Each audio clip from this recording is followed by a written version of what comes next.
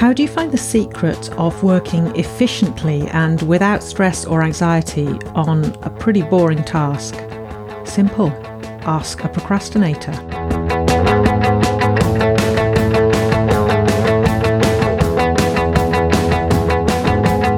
You're listening to The Academic Imperfectionist. I'm Dr. Rebecca Roach. I'm a coach and a philosopher at the University of London, and week by week I'll be drawing on philosophical analysis and coaching insights to help you dump perfectionism and flourish on your own terms. Let me ask you something. At the start of a day, how do you think about the work that you need to do that day? If you're anything like me, and anything like the clients I see who are struggling to get everything done, you'll think of it all at once. So you'll think things like, I've got to finish writing this essay by Friday, or I've got 120 exams to mark, or I need to write that feedback for my colleague, or I need to finish that review, it's already late. How the hell am I going to get it all done? So what do you do when you're thinking along these lines? Well, anything to escape the stress of having to hold that weight, right? Anything to drop that burden. So you do something else, something non-work related. And that's where procrastination comes in. Procrastination doesn't care about your deadlines. It doesn't care what you're supposed to be doing instead. I remember seeing a tweet a few years ago that said something like, I have an assignment due tomorrow, so naturally I've spent today making this cardboard box theatre for my cat. And that really captures it, doesn't it? That sense of being so stressed by an impending deadline that you'll just do something completely meaningless instead as a distraction. Even though doing that other thing takes you no closer to finishing the work that you need to get done. Now, when we go down this route of turning away from what we're supposed to be doing and turning towards procrastination, not only do we not get everything done, but often we don't manage to do any of it, which means that the next day, things are even more stressful.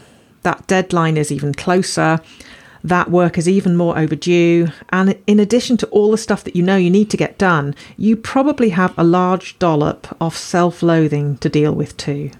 You're beating yourself up for wasting time, as well as worrying about how you're going to get everything done. So let me ask you another question.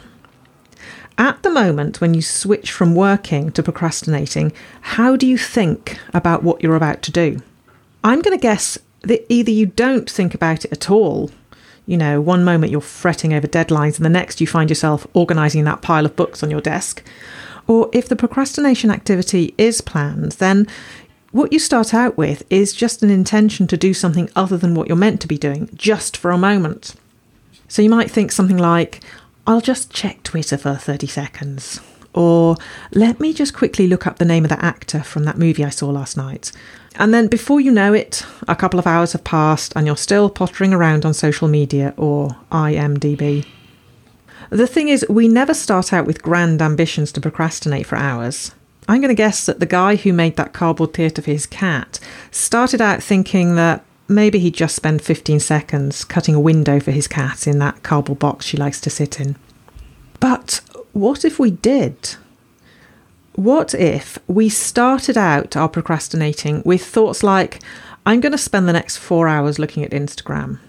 Or what if the things that we do when we procrastinate were obligations on our to-do lists, along with our writing commitments and everything else?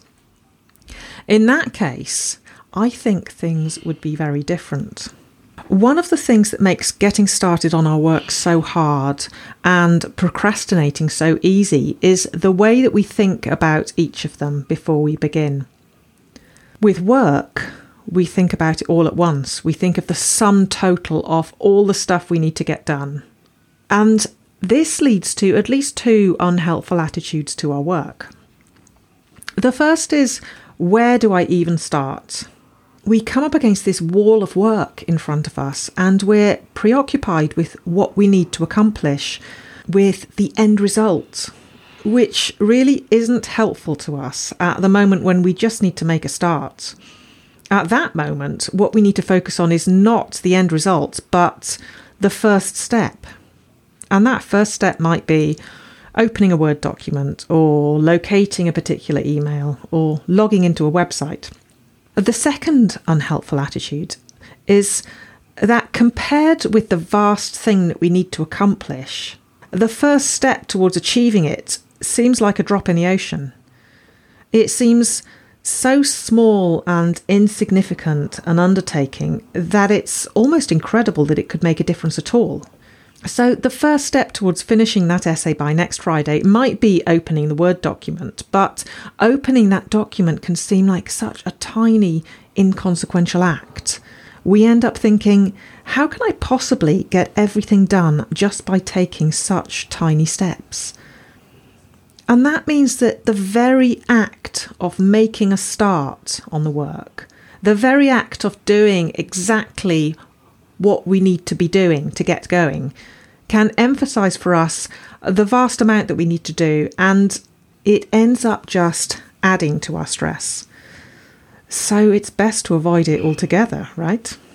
Now, with procrastination, on the other hand, we take a different approach. We view it differently. We think in terms of one step at a time. We tell ourselves that we're just going to spend 5 minutes on Instagram, and 5 minutes is nothing, right? And that makes it easy to start. And also, because we're emphasizing to ourselves how little time we're going to spend doing this thing other than work, it's easy for us to continue. We are constantly telling ourselves that we're going to stop in just a minute, even though sometimes we end up continuing for hours. There's a couple of things that emerge from these reflections, I think. One is simply the contrast between how we talk to ourselves when we're procrastinating compared to how we talk to ourselves when we're trying to make a start on the work that we should be doing. So with procrastination, unlike with our work, there's no pressure to do more of whatever the procrastination activity is.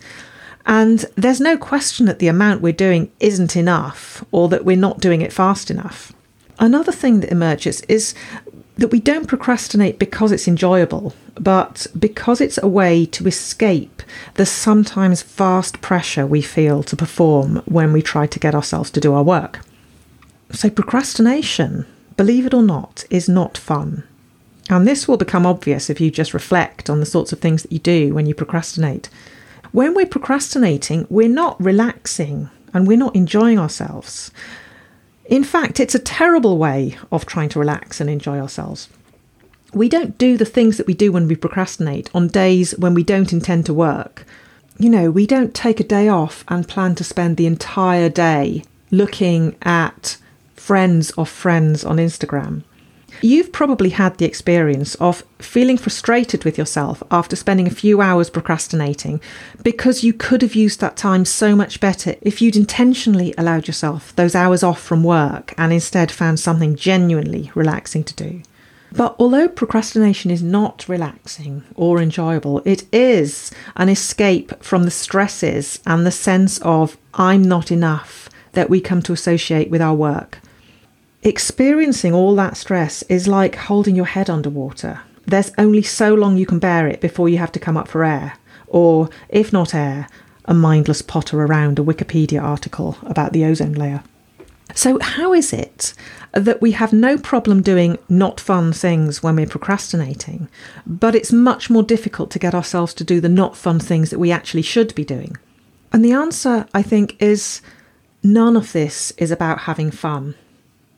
The reason you can't get stuck into your work is not because the work itself is unenjoyable, although often, of course, it is, but because of how you feel about it. And how you feel about it is stressed and overwhelmed. By contrast, the reason you get stuck into procrastination is not because the procrastination is enjoyable, but because of how you feel about it. And how you feel about it is not stressed and overwhelmed. It's an escape from feeling stressed and overwhelmed. In fact, you procrastinating just is you avoiding the stress and overwhelm that you experience when you think about work. That's all it does for you. And all this falls into place, I think, when you consider how many times you've had the experience of finally holding your nose and getting stuck into whatever bit of work it is that you need to get stuck into. And then when you finish thinking, well, that wasn't so bad. And it would have been a lot easier if I just got on with it in the first place. And also, how many times have you had the experience of procrastinating by doing something that you know you really have no interest in doing? Such as, and here I'm drawing on my own history of procrastination, researching in detail how dry cleaning works, despite not having ever had anything but the mildest possible curiosity about it in the first place. I suspect that the answer to those questions is quite a lot, actually. And that's because how willing you are to do the thing, whether the thing is work or procrastination, has nothing to do with how much you enjoy the thing itself. Instead, it has everything to do with how you feel about the thing. And how you feel about the thing arises from how you view the thing and how you talk to yourself about it. So if you want to be able to get on with the work that you need to do with less stress and less of a sense of overwhelm, you need to learn how to view it and how to talk to yourself about it in a more constructive and helpful way. How do you do that? Well, here's the good news. You already know how to do that because you do it every time you turn away from your work and towards procrastination. When you turn towards procrastination, you're making a start on doing some activity that you don't really enjoy. The reason you're able to turn towards it is that you know how to turn towards it. And there are no expectations. There's no minimum amount of that activity that you're telling yourself that you need to do. To work as efficiently, as effectively, and as painlessly as you're able to procrastinate, you need to approach your work in something like the way that you approach procrastination. And that means not thinking in terms of the entirety of the task that you need to accomplish, but in terms of the very first, very tiny, very quick, very undemanding first step. So instead of, I need to write 4,000 words by Friday, you need to tell yourself, I need to write a sentence. Or instead of, I need to send that overdue feedback to my colleague, you need to tell yourself, I need to read that email from my colleague where she explains what she needs from me. Or instead of, I need to mark 120 exams, you need to tell yourself, I just need to mark one exam. Now, if you manage to identify the first step that you need to take, and you find yourself resistant to taking even that first step, make it even smaller. Make it embarrassingly small, shamefully small. Quill Kuckler, who is a professor of philosophy at Georgetown, once suggested that if you have a writing task that you're really, really dreading, dedicate an entire day just to opening the Word document that you need to use for it. That's all you need to achieve that day. Once you've done it, take the rest of the day off.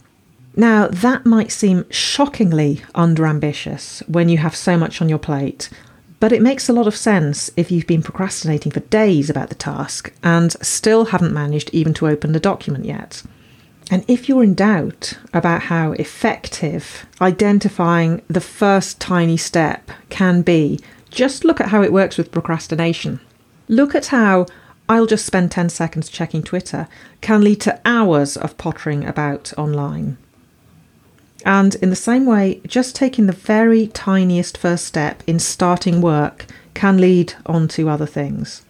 But, and this is really key, as long as you resist requiring those other things of yourself. The trick is to take the pressure off, to reward yourself and congratulate yourself for taking that first step, not beat yourself up for not doing more. And by doing this, we're able to slow down in order to speed up, as my coach Rumby once said to me. We slow down for long enough to eliminate the association between work and anxiety and stress, and only when we've broken that association does it make sense to increase our demands on ourselves. You might be wondering whether my taking my own advice here means that I never procrastinate. Well, unfortunately not. So just today, in the course of creating this episode, I've researched, among other things, what sort of car I'd buy if I were planning to replace my car, which I'm not. But thinking along these lines has helped me catch myself in the act of procrastinating and gently bring myself back to the task in hand. And it's helped me to do that without giving myself too much of a hard time. This part of it reminds me a little bit of mindfulness. So when you start practicing mindfulness, you find that guidance on how to meditate usually emphasises that you will get distracted and your mind will wander. And it tells you that when that happens, don't give yourself a hard time. Just accept it as an inevitable part of the process and gently bring your attention back to the breath. And I think similarly, when we catch ourselves procrastinating, accept it as inevitable and gently think about what you ought to be doing instead, where what you ought to be doing is not the end result, but the tiniest first step.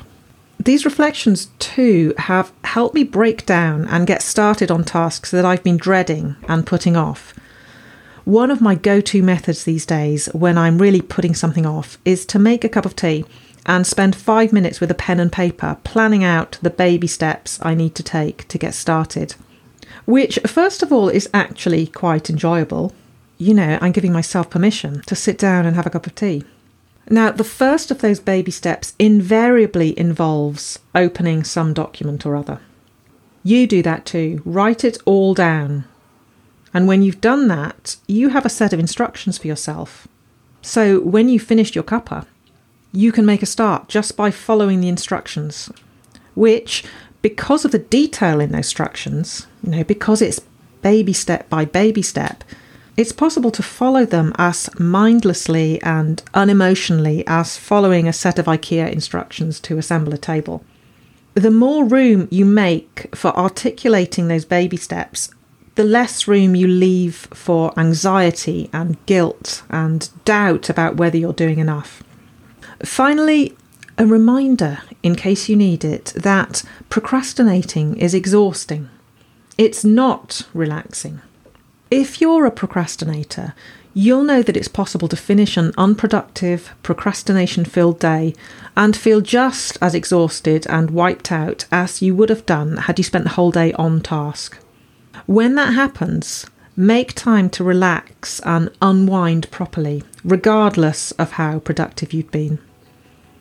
Don't make resting conditional on how much you achieve. And if you need a recap of what's wrong with that idea, go back and listen to episode 2 of this podcast. Good luck with your baby steps. See you next time. I'm Dr. Rebecca Roach, and you've been listening to The Academic Imperfectionist. If you enjoyed the episode, please subscribe on whatever podcast app you like to use, and please consider leaving a review on Apple Podcasts and sharing the podcast with any friends who you think might find it useful. You can take a screenshot on your phone and send it over to them. For more information and updates about me, the podcast, and my coaching, or just to get in touch and say hi, please visit the website academicimperfectionist.com, or follow me on Twitter at academicimp, or on Facebook at Academic Imperfectionist. Thank you for listening, and see you next time.